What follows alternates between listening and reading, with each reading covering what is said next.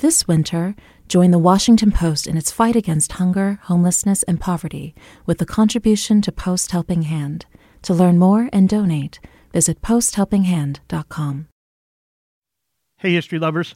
I'm Mike Rosenwald with Retropod, a show about the past rediscovered. Back in 1945, a college student named George Taliaferro joined the football team at Indiana University. Nobody was expecting great things from him. Taliaferro was black, and this was a time in sports when, like in other areas of life, African Americans were assumed to be inferior to whites. To say the odds were stacked against him is an understatement.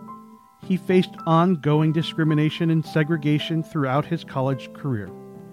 But in 1949, Taliaferro shocked the country and himself by becoming the first black player drafted into the NFL. And then he turned the offer down.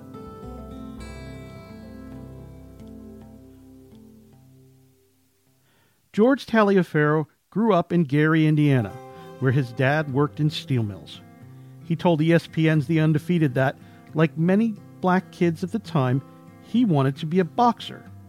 But after his mother forbid him from the sport, he found another way to blow off steam: football.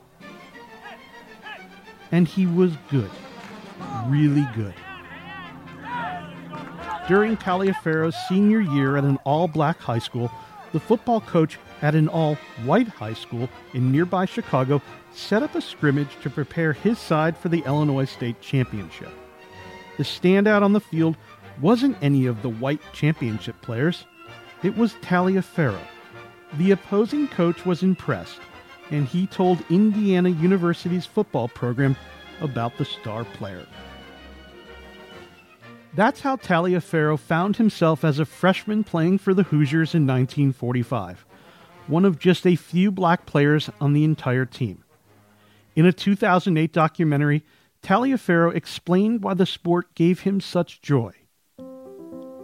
He said, "The thing I liked most about football was hitting people. It allowed me to vent my frustrations with being discriminated against in the United States." Despite being a football star, Taliaferro couldn't live in the dorms or swim in the pool. He told The Undefeated he felt like a fifth-class citizen and contemplated leaving. But he also said, "For the first 18 years of my life, every day I left my mother and father's house to go to school, and they told me two things. We love you. You must be educated." So he stayed. And even though there were very few players on the team that looked like him, Taliaferro wasn't exactly alone.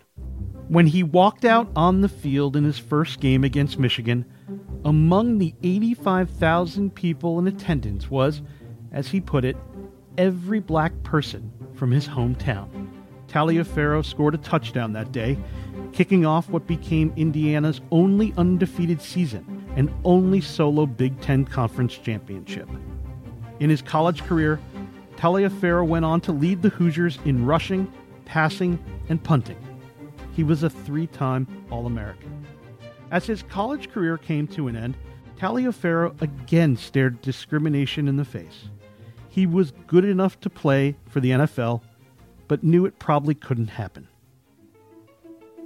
At the time, there were few black players in the league.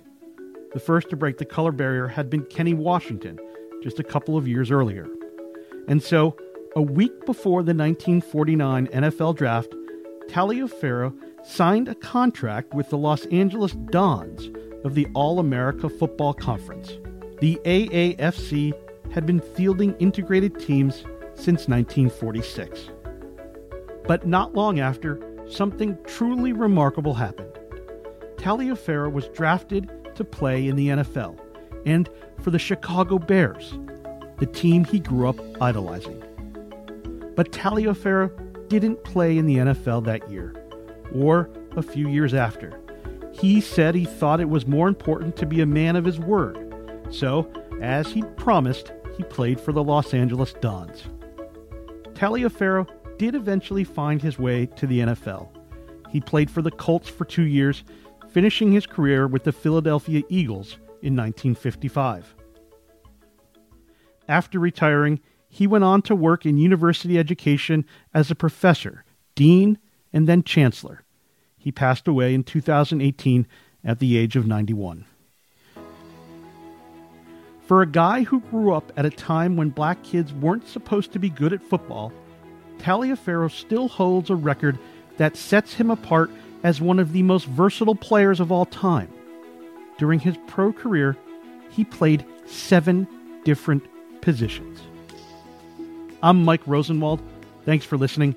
And for more forgotten stories from history, visit WashingtonPost.com/retropod.